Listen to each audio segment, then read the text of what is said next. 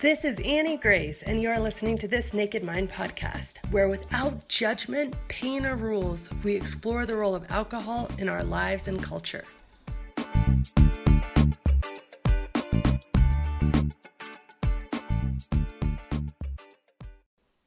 Hi friends, it's Annie Grace, and I am answering readers' questions, and today I have a question from Emma.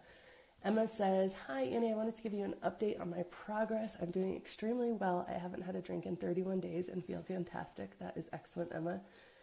Now, the thing is, I've had some, quote, friends question me about not drinking, saying, "Wow, I'm not saying you're an alcoholic, but you must have been drinking quite a lot to have quit." And other comments like this that were just somewhat insulting and really pissed me off. I've had different feelings about this, but I was wondering what, if you experience anything like this and what exactly you can do about it. I think that, first of all, congratulations. That's great. 31 days and feeling great. I mean, that's the important thing, right? It's about feeling really good and relieved and empowered and certain of your decision, which is excellent. So well done on that. That's amazing. And I think, yes, I can relate to all of those comments. I had somebody, on both sides, I had somebody tell me, like, "Why would you have quit drinking? I've never, ever even seen you drunk." And, kind of this almost undermining thing of like, you don't have to be visibly drunk all the time to not be happy with how much you're drinking and not feel like it's healthy for you and not feel good about it. I had other people who were just like, there must have been something I didn't know about, like, wow, you must have really been suffering. And again, like, maybe not, but the truth is that those comments, interestingly, and the further I got away from it and the longer it was, they always came from people who were struggling most internally themselves and mostly unconsciously. It's not like people realize that they're struggling. I certainly didn't realize that I had all this cognitive dissonance around my drinking. I didn't realize that I had, kind of this internal battle about both wanting to be healthier and happier, but then also craving and wanting a drink all the time. So a lot of that just comes up. And so when someone around them stops drinking, it kind of comes out that way. And somehow your decision can tip the scales for them and put it more in their own mind to question their own drinking. I remember the first time I had a friend 7 years ago who stopped drinking, and we had drank together. And I remember it really put me into a little bit of a turmoil, like, okay, well, I need to justify why she's different than me. I need to understand why she's different than me. And so the first thing, out of my mouth wasn't necessarily, "Oh, congratulations, good job, well done, I'm so supportive." It was like, well, wait, what about me? I mean, we drink together. Does this mean I have a problem? Like, what about me? And it was a good friend, so I felt comfortable saying those things. But this is just kind of their way to say, what about me? I mean, it's really wearing their concerns on their sleeves to some extent.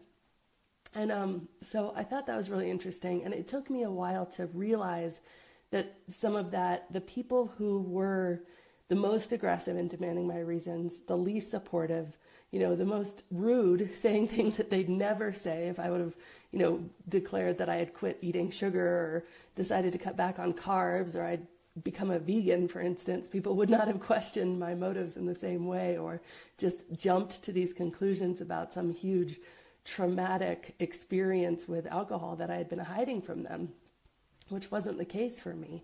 But it was those people who over time, they started, once the initial shock wore off, the next few conversations I had with those people were them telling me exactly why they were in control of their drinking. And so it was funny because alcohol became the topic that we talked about whenever I saw those certain group of people. And so it would go like this. I'd walk up and they'd be like, "Oh, you're still not drinking." No, I still feel great not drinking. You don't want to be drinking. They'd say something along the lines of, "Oh, well, I just have one or two, and, I really can take it or leave it. And, I definitely, I think about my drinking too, but I've realized that, I just don't have a problem," and just justifying their drinking in such a way that all of a sudden it clicked for me. And I was like, this isn't about me. This has nothing to do with me. This is about what's going on in their mind for them. And all of a sudden I'm just being a little bit of a mirror where a mirror didn't exist for them before. And so that was really eye-opening. So I think the main thing, Emma, is it's not about you. It really isn't. And I know it can be hurtful and I know it can be hard, but what you can do is just maintain and do what's true for yourself, and it will go away. I think that the people in your life who truly don't struggle with alcohol, who truly can take it or leave it, these are the people who are more often saying no to drink than yes to a drink. These people, it's like you got a new haircut or something. It's amazing. Like there's no emotional response. I mean, they're excited for you. Oh, your hair looks great. Oh, that's so cool. Well done. Like good lifestyle choice. I'm sure you feel better. But beyond that, the conversation immediately reverts back to whatever you were talking about before, and your friendship immediately reverts back, and there isn't any lingering alcohol-centric conversation. But the people who are struggling, you can expect that they will want to talk about this. They will want to justify themselves to you. And that's just what's going to happen for a little while. And I think the best thing you can do is just be incredibly graceful and just happy in your own decision, because that, more than anything you ever will say, will be the most influential and positive thing in their lives. And then I will say one last thing is that it totally does get better. Over time, people just kind of go back to normal. And the great news is new people who you meet, it just becomes who you are. Oh, you're that person that doesn't drink. That's cool. And it doesn't even really get brought up that much. So it definitely gets better. And again, in my experience, it's the people who are most stuck with their own decisions, even if they're not consciously aware of it, even if it's really buried for them under layers and layers of justification.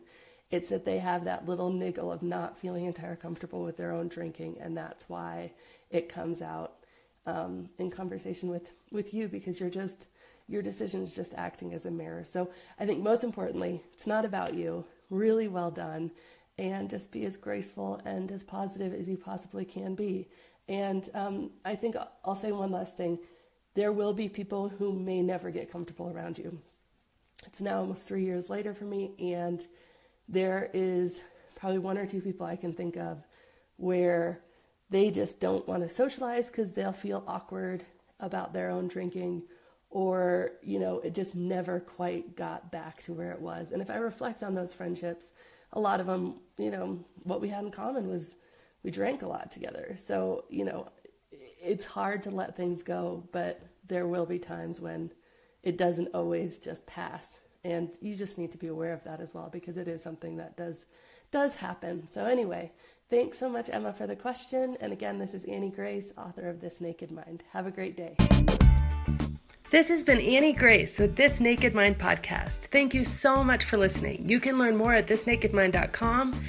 And please remember to rate, review, and subscribe, as it really helps us spread the word.